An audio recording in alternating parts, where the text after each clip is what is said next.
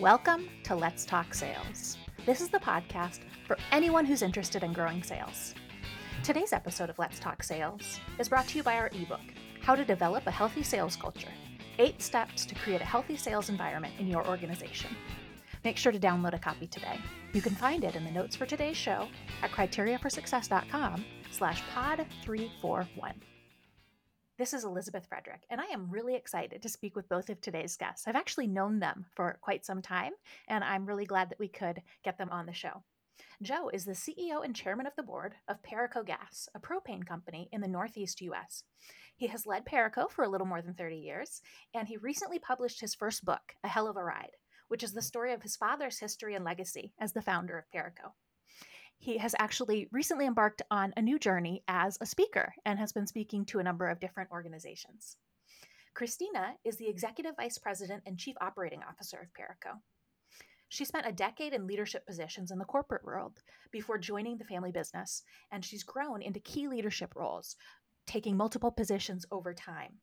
Her key focus at Paraco is on driving strategic growth. As individuals and as a company, they are really committed to giving back to their local community just north of me in New York City, and they've won multiple awards recognizing that contribution. Welcome to the show, Joe and Christina Armentano. Thank you, Elizabeth. Thank you for having us. Well, I am just so glad you could be here on the show. I just shared the key bullets and some of the key elements of your resume, but I know you guys are more than that. So could you just introduce yourself to our listeners? Why don't we start with Joe? Thank you again, Elizabeth. I really appreciate being on the show, especially since it's got a very good sales bent to it, because our business was started in 1968 out of a garage in Mount Vernon by my father, Pat Armentano. And prior to that, he was a professional salesman working for a company called Forney Industries for about 15 years, selling welding machines. And it was based on commission. And as he told me in the early days, if he didn't sell, he didn't eat. And Paraco has now grown to, we got into the propane business in 1979. As we've made over 50 acquisitions, and we have about 400 employees, and we're the number one independent propane marketer in the Northeast. And we still maintain both our family culture and our sales culture as well. Wonderful. Thank you for that, Joe. I think that's going to be a real focus of our conversation as we continue to talk today. But before we jump into that, could you introduce yourself as well, Christina? Sure. And Elizabeth, thank you again for the time. Very excited to be here today with you and with your audience. You know, as you had mentioned, I had the pleasure of working outside of the family business for nearly 10 years before joining, and have had the opportunity to hold various positions within the organization. And, you know, specifically for our conversations today, I've really had the opportunity to drive both our acquisition growth opportunities as well as organic growth. And what makes our company very unique is how we've positioned ourselves in the market, and looking at tools that we've leveraged from social media to marketing, digital, to help grow our organization as a whole. Definitely. Thank you, Christina. So let's actually kind of jump into that. And I'm going to go back to something you said a minute ago, Joe. The company has been around since 1968, and a lot of organizations obviously find it difficult to stay around for that long. And one thing that I think is really unique about the culture that has been maintained over that whole period of time is you've balanced a family culture and a sales culture. I want to hone in, obviously, because this is the topic of our podcast, on that focus on a sales culture. I'd love to hear kind of what that means to you and why that's been such a key focus.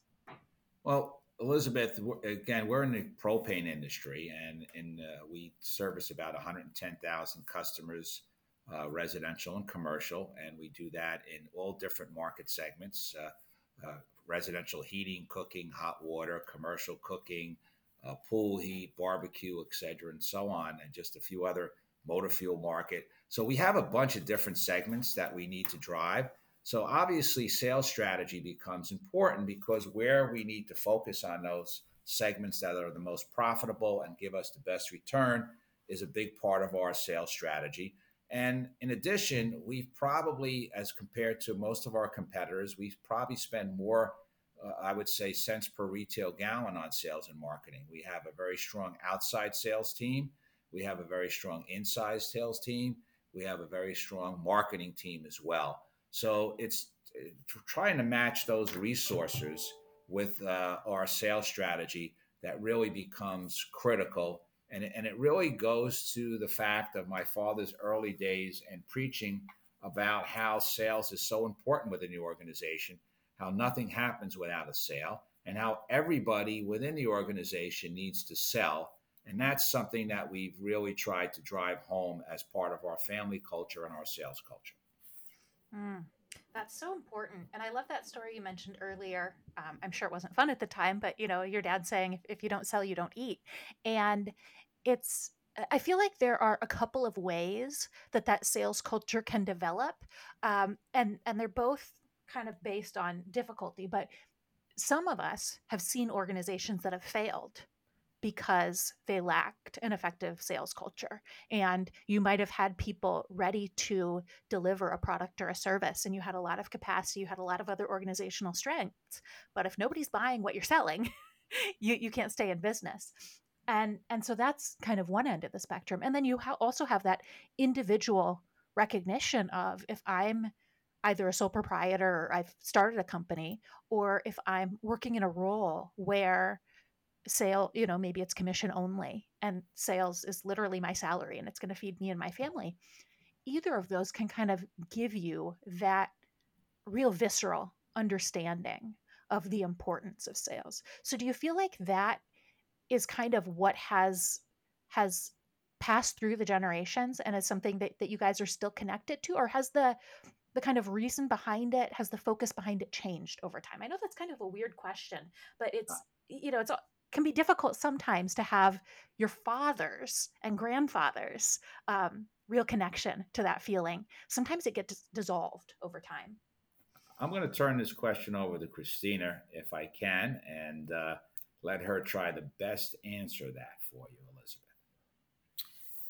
So, Elizabeth, I think it's important first, as we've mentioned, our very entrepreneurial roots. Mm-hmm. And that is something that is very much ingrained still in our culture and who we are as employees within this organization. So, what does that mean for us, and what does it mean for actually the culture? So, just as in our very early days, we lived and died by the customers that we were gaining and retaining, that is still very much front and center with our mentality today. So the care, the attention to our customer base and doing what is right for that group is and remains very critical.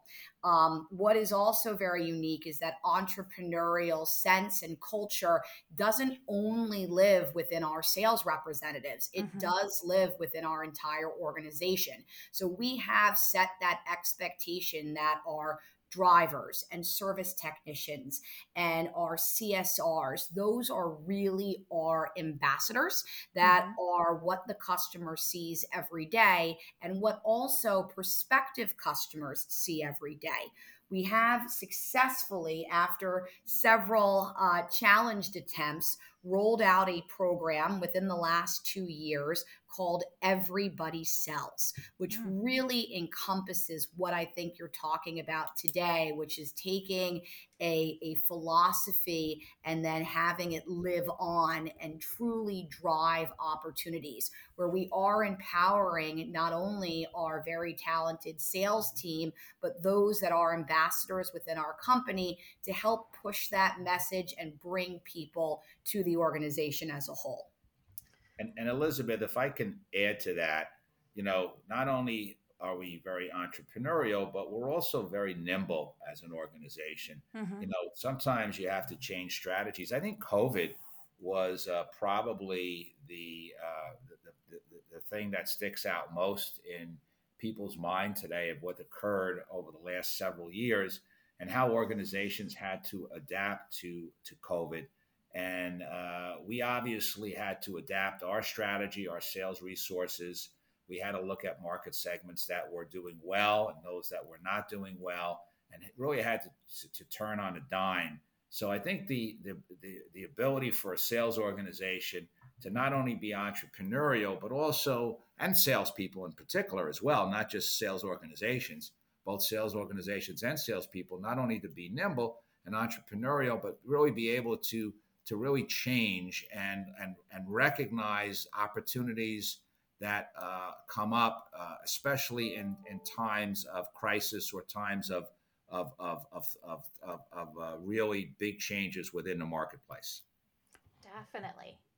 You guys gave me so much there. I think we've got probably topics to cover for the whole rest of our conversation. So I'm going to jump back one step to Christina because you introduced the concept of the initiative, right? Of everybody sells, and mentioned that you had maybe some trials and tribulations or some false starts as you rolled it out.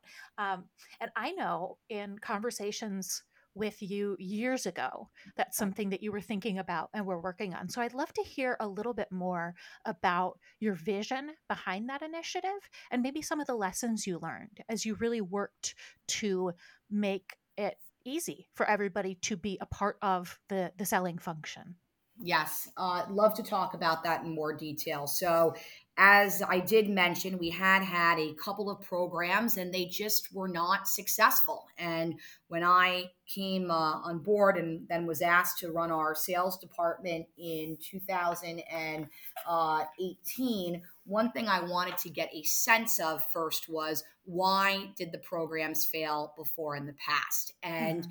for me, going directly to the source. So, our service technicians, our drivers, our frontline employees, and wondering and asking from them, what is it going to take for you to feel engaged and empowered to be part of this program?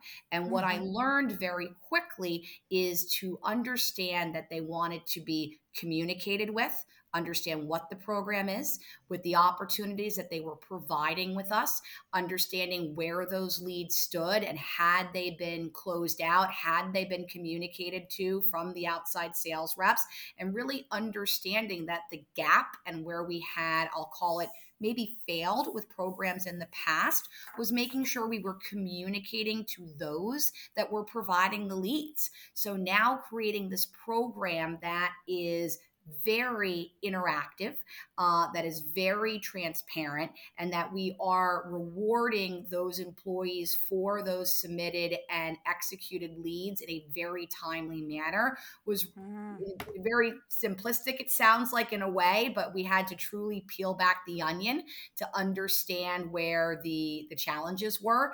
And then the benefit now is the celebration. Just as you celebrate those wins that you have with your sales team when they have a big win, we make sure to celebrate those wins when we have our frontline employees engaging in this program. And then that just becomes contagious.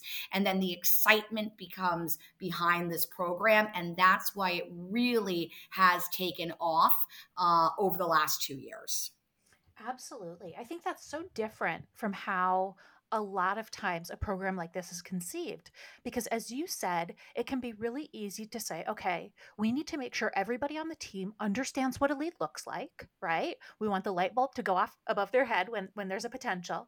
And then we want to make sure there's a clear path for them to get that lead to the right person. They know what to say to kind of ensure it is a lead. They know what information they need to get, and they know where to hand it off. And that's foundational, that's required.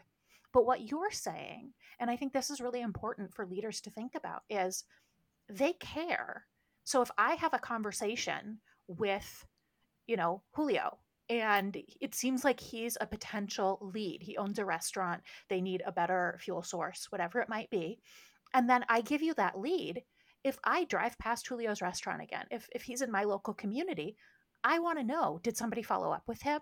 How did it go? What happened? What were the conversations? And so providing that insight into the result of it's almost like an internal referral, right? The result of how that conversation went can be it can build up my excitement, my focus. I can see, oh, these ones worked, these ones didn't work as well. What's the difference between those? I can see, wow, my territory, my region is getting busier because these are closing, and it really helps people kind of close the loop. I think that's a big change from how a lot of organizations address this, and it doesn't necessarily require a lot of technology, a lot of other systems. Sometimes it's just granting access to the data that already exists. Does that kind of align with your thinking? Absolutely. Yeah, it's funny how so often the focus is what can we get out of this team, and you've kind of cracked the code of we also need to think about what we're giving to this team, not just in a compensation standpoint, which I want to get to that as well, but in a feeling like they're part of something. Because if I feel like I'm just tossing something over a wall, that's not terribly empowering. And that doesn't necessarily motivate me to want to do more of it, because it kind of just enters a black box, and there's no kind of reward system.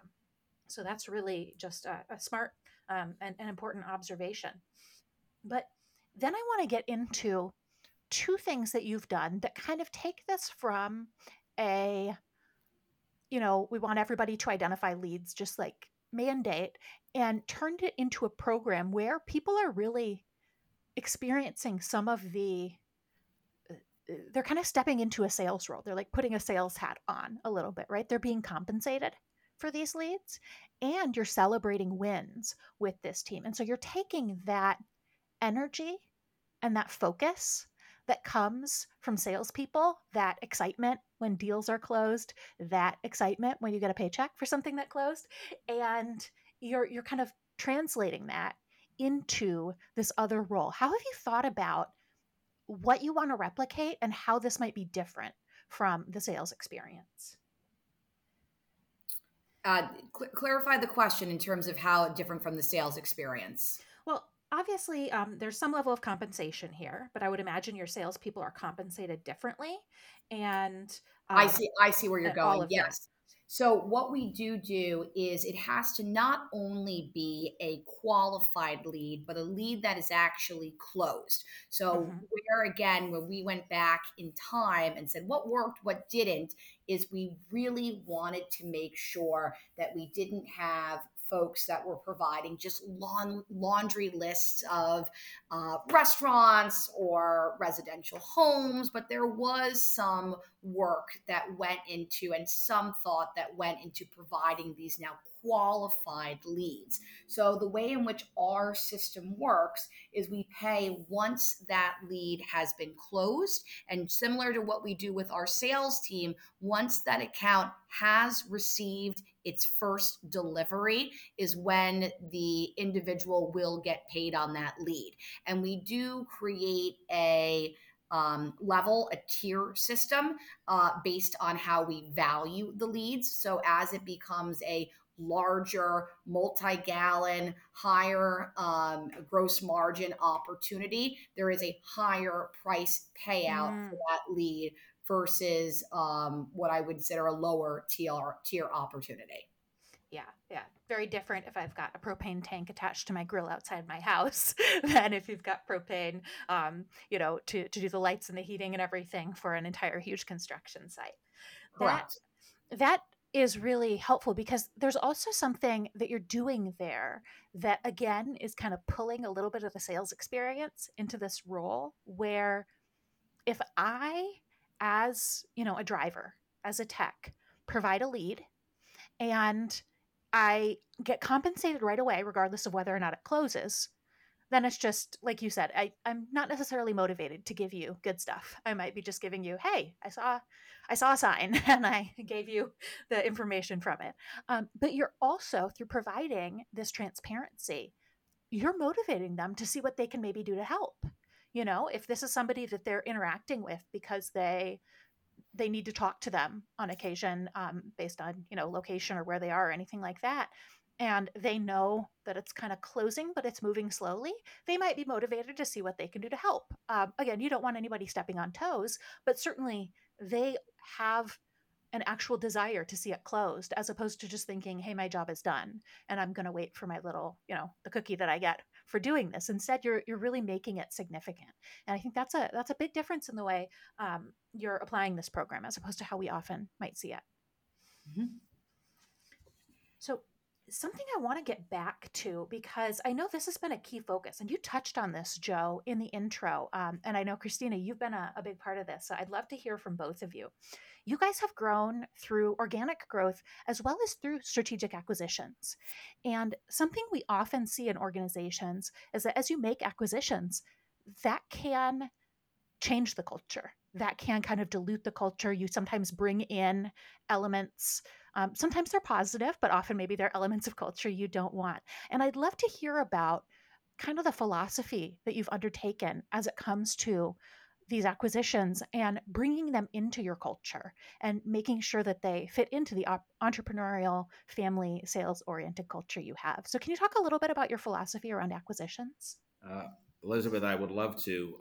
I think we start with the fact that every acquisition is unique and different. We've done about 52 of them, maybe even a little bit more. I've kind of lost count. I think it's 54. And some of them have been larger, some of them have been smaller. Many of them have been family businesses. Some of them have been from divisions of a corporation as well, larger corporations. So they are all different. So when you basically look at an acquisition, you really need to look at the people that are involved in the acquisition. You got to look at the management. What is their existing culture? Do they have a sales culture to their organization? Who's doing the sales? Who's doing the marketing? What is the morale of the employees? Because obviously, the number one goal on all acquisitions is to retain not only the customers you're buying, but obviously retain all of the key employees that make up that organization. So once you're able to do that and retain those employees through giving them your vision of where the organization can go and what the opportunities are for them, then you start beginning to transition them into your culture. And it does take some time, and depending upon the organization, and we always keep the name that when we buy an organization, we keep the name of that existing organization with the customers for a period of time, normally about a 1 year period. We slowly bring our name into the market, because we do have a regional brand. Paraco is a very strong regional brand, and we want to continue to leverage that regional brand. But at the same time, we want to respect the name and the company and its following of customers. So it does take normally about a year or so to do it, but it really has been where we've been. We've had so many different acquisitions. It's not like riding a bike, but we've gotten to the point where we really do recognize where we need to infuse our culture, where we need to tweak it, and how we really get everybody on board so that we're all rowing in the same direction. Absolutely. I love that. And just that idea of recognizing kind of each one is a little bit unique, but you can have a consistent playbook. And when you're evaluating a potential acquisition, you're looking at culture and you're looking at both kind of the big picture culture and how they approach things, as well as the individuals and whether you think they would join the team and stay with the team as they become a part of Perico and how they could contribute. I think that's a great approach. Christina, I know that's also been a focus of yours and it was kind of a step on the path that you've taken into your current role at Perico. And I'd love to hear from you, your experience in that role and how you learned about Perico itself and how you learned about acquisitions as you were a part of that process. So, when we look at the path as it relates to acquisition opportunities, in many ways, it's very similar to a sales role. You're going out, you're building relationships, you're networking, you're trying to learn about, I'll even call it competitive intelligence. What are folks doing? You're learning about the businesses. And in many ways, just as we, Perico, are selling ourselves to our residential and commercial customers, in many ways, it's very similar to building a relationship with our acquisition opportunities. And the way that I approached it, and this was very much prior to COVID, was in-person conversations, really letting these prospective opportunities learn about us, learn about our culture, learn about our business. And as Joe had mentioned, many of these organizations are family businesses. So really understanding and approaching it where this is these companies selling or potentially selling their businesses is one of the biggest decisions that they're going to be making in their lives. So really listening to them and what's important to them, what their timeline looks like, was how I approached it. What I do think is very fascinating as I went on my journey with acquisitions is how that strategy between organic growth and acquisition growth really overlapped. So we've had opportunities where we've continued to expand through um, organic growth, and there's been territories we would love to be able to service, but because we didn't have a plant and because we didn't have a distribution center, we would be starting to look on the acquisition side. Hey, we want to go into area X. Let's see if we can find an acquisition opportunity in this area because we know it has such great sales potential. So I was also able to see firsthand how it really has to be this two-prong approach. Absolutely. I love that you really relate it to the sales process, because I think sometimes acquisitions is viewed as separate from sales. It's kind of within the realm of finance and legal and all kinds of other parts of the business. Even a lot of times HR gets really involved because obviously there's lots of people involved. And taking that mindset that you're selling the owners and the leaders on this opportunity, you're selling the employees on being a part of the new bigger organization, and maintaining, developing and maintaining those relationships just like you were selling to them as individuals is just as important, if not more so, um, than just the numbers on the screen and on the sheet of paper. That's a great mindset. Yeah, and to add to that, Elizabeth, just to make a point on how important sales are as it relates to acquisitions, because really acquisitions are sales. Our first acquisition was in 1979, and my dad had made. We were in the industrial gas business, and now we wanted to buy a propane company for reasons to cut out the middleman, because propane was a big part of our industrial gas business at the time, and we went searching for a candidate. And my father took it as a sales approach. He said, first of all, network with your vendors, and they will help us, find somebody that is in the propane business that may be for sale. So that was the first step, and we found a great candidate. The company happened to be Paraco Fuel Corporation. That's how we got the name in the end of 1979. And then the second step was to really negotiate with the sellers of the business. And that took a period of time. We had to develop trust, just like you have to do in the sales process. And we also had to basically understand what their needs were versus what we needed to do to buy the business. And at that time, we had to decide that we were going to buy it as a stock transaction, which was atypical. And our need was, we really didn't have a lot of money. We didn't have any money at all. And my dad was able to convince them that we would give them the ability to sell it as a stock transaction, so they would lower their taxes, and they would give us some financing to allow us to buy the business over a period of time. So that was the first foray into the acquisition world for us. But those lessons have carried on through many of our acquisitions, and acquisitions is really all about sales. Finance is just a tool to get them completed. Absolutely. So both of you guys have touched on COVID as obviously, the big elephant in the room. It's impacted us as individuals and and at a business level. And I think your business is somewhat unique. There's not a lot of businesses like that who you sell both B2B and B2C, and those are, I would say, equally important channels when it comes to your business. And so with COVID, we've seen both of those environments change, both in the way people buy and in the way they're using your services, your products.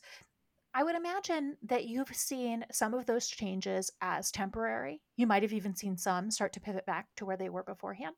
And some are more permanent and they seem like they're really sinking in. So I'd love to see or to hear from you. What are some of the key changes you've seen in the way people are buying and Sure. selling? So yes.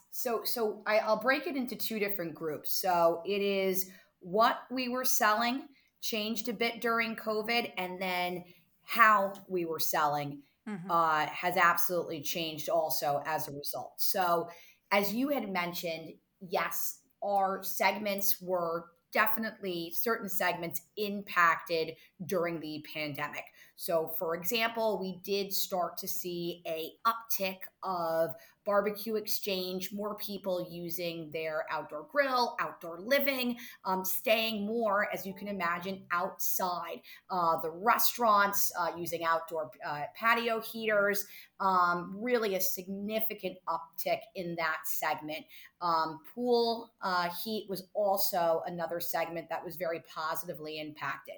But what we had to do as an organization at that point in time, having outside sales reps and some that tended to focus on other segments, really had to pivot our overall strategy and really start to understand the trends and how the pandemic was going to be affecting our business and making sure we got in front of it. So we had the ability, and very quickly, and I attribute this to our director of sales and his ability to move and to lead his team, we were able to adjust how and what direction and what we had our team focused on to really capture what was happening at that point in time.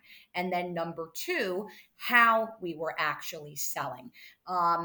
Many people, and we can remember it wasn't too far in the past, did not want to have face-to-face meetings. So Hmm. we had to now change that approach. And what developed out of the pandemic, which was called the virtual sales assistant. We ended up really leveraging Zoom conversations, FaceTime, and interacting still with our customer base without being there in person. And we have now, which was a pilot program during COVID, but now has come through fruition, where we are, instead of sending either an outside sales rep or a service technician, we are doing these virtual visits where we are there virtually on site with a customer, understanding for a new install where the tank needs to be placed, what the potential measurement needs to be. And it is now this process that was born out of COVID, but now has stuck as a great best practice right now in two of our key market areas. Mm. That's so interesting because I think a story that most of us have heard and have become familiar with is how often, if you have an organization that primarily sells in the commercial space and they try to pivot to residential and B2C, what they might have are difficulties in delivering. We heard about toilet paper was made in these enormous rolls to fit in the big dispensers in restrooms and office buildings. And at our houses, we don't have those kinds of dispensers. And so they had to pivot and kind of restructure how they were producing a product. Or food was in big packages designed to go to restaurants, and they needed to get it into smaller, separate packages so that it could be available to consumers in a grocery store. And some organizations have a heavier lift there when it comes to the actual product and what they're selling. I'd imagine for you, there's some of that, right? You might have needed more smaller tanks or other things, but then there's the strategy and the approach. And so often we see salespeople and they kind of depend on one strategy, and they get really good at that one strategy. you can be very successful for quite a long time with one key strategy. But if that blows up and you don't have the ability or the support from the organization to pivot to something new, you're just kind of twiddling your thumbs waiting for in person to come back. And I know at the beginning of COVID, we all thought it was going to be what, 2-3 weeks, and it's been a little over 2 years at this point.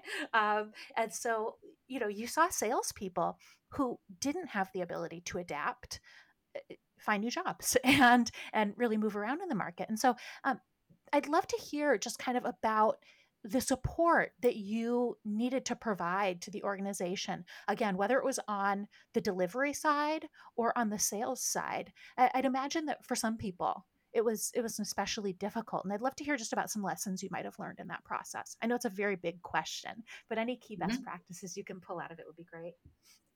Yeah, Elizabeth, I think, you think and look at COVID, and both from a sales perspective, marketing perspective, a management perspective, an employee perspective. As you said before, some of the changes that occurred during that period are temporary, and some of them are permanent. And that's where opportunity comes in for organizations, especially sales related organizations, where they end up looking at opportunities that come out of COVID that become permanent within their organization and become part of their new culture or new way of doing business. And so that's the one thing that's important. And before, I'm going to have Christina talk about some of the specifics that we did, but I also think that most organizations recognize that there's a difference between outside sales and inside sales and marketing and what those costs may be within a company. And obviously, for us as an organization, our most expensive resource is our outside sales team. So we want to always focus that outside sales team on things that are going to give us the best return, things that we can't get from strictly marketing or we can't get from an inside sales perspective. So I think COVID has taught us some valuable lessons on how we can take our outside sales team in particular and basically make them more efficient. And then obviously make our inside sales team handle certain parts of our business that they didn't handle before. So, Christina, maybe you can elaborate a little bit on that concept and how we've kind of changed. Sure. Uh, you know, even prior to COVID, our foundation within our sales organization was very strong. And part of that was cross training with all of our both outside and inside sales reps. So everyone knows how to sell all segments of our business. Um, Several years ago, our inside sales team was only handling residential. Mm-hmm. Again, prior to COVID, began to train them on how to handle certain parts of our commercial business. So the good news is that foundation was already in place prior to having to pivot. Now, did some of our reps need to have a bit more training and refreshing as it relates to the segments they were being pivoted to? Absolutely. Mm-hmm. This is where having a strong sales culture is critical, because these teammates, these sales reps, working together to really achieve an overall goal. And again, back to the use of technology. So we have been very much looking at technology throughout our entire business, not only an additional investment that we've put into our CRM, which is Salesforce, where we're leveraging it not only within our sales organization, but now within service. That created a better communication stream within our sales and operations team, because as you had even referenced earlier, yes, it's very important what you can bring in the door and what you can sell, but now can you truly deliver and execute on it? Mm-hmm. And I know I had mentioned earlier the use of now the virtual sales assistant and leveraging virtual technology to shape our communication. That was very much a key element to our success. And since that was already in the works and already part of a pilot program, taking it to the next phase, we were able to build on that very, very quickly. But, I will say, going through the pandemic, for us, it's always just trying to look at the silver lining. I know one of Joe's quotes is, don't ever waste a good crisis. And there are these lessons that we've learned, and some the hard way, but it's going to help shape our business and how we approach sales, and strengthen, our ability to do so in the future. Absolutely. I love that reminder. And just as a key principle, so often we see in organizations, it can be easy to avoid the cross training and the best practice sharing in good times because there's always more urgent stuff to do. But as you said, if you've built that foundation, it's easy to kind of do some refresh and get people reassigned and just pivoting and supporting people in this journey. So important. I've loved our conversation today. I feel like we could keep talking forever, but looking at the clock, I realize we need to wind down. So, a question I always like to ask is, do you have any resources that you would recommend to our listeners? This can be something you've read or you've heard or watched that's really inspired you on the journey to where you are today. So, Elizabeth, if I can put a plug in for my book, which A Hell of a Ride, sold by on Amazon and on Barnes and Noble or at joearmentano.com. It is not a sales book. It's more about family conflict and about acquisitions and growth. But there are some very good sales lessons and sales stories in that book. And on top of that, from a resource standpoint, Christina and I share, and I think it came from my dad. My dad was a huge believer in self development and self growth. So I think the first thing and the first lesson for everybody is to really understand that, sales is a profession. And my dad always considered himself a professional. And you need to be committed to continue to get better at any profession that you're in. And that only happens through self development and growth. Christina and I are in a CEO group called Vistage, which I was in for many years, and now Christina's in it. And it's helping her. And they do have other elements, key leadership elements, where we actually have had our sales management team be part of that organization. But whether it be, a book, or whether it be a video, or whether it be, an organization, I think the most important thing is really a commitment by an individual to self-development. And then if they have that commitment, they'll find the right tools to basically help them learn. That's great. Thank you, Joe. The only, what I wanted to add from a resource perspective is, and I thought this may be appropriate for our conversation today, it's actually something that I had seen once hanging on the wall of one of our inside sales reps, right outside of her cube. And it was pretty inspirational to me, and I would like it to share it with you and your audience. So it says, no one is saving you from you. No one is staging an intervention. You don't have goals. That's on you. You have goals, but you don't pursue them. That's on you. You're not disciplined. On you. You're not motivated. On you. We often think that life is the problem, that circumstances are the problem. Often, though, we are the problem. Often we are the obstacles, the challenge, the enemy, the stumbling block. You save you. You stage your own intervention.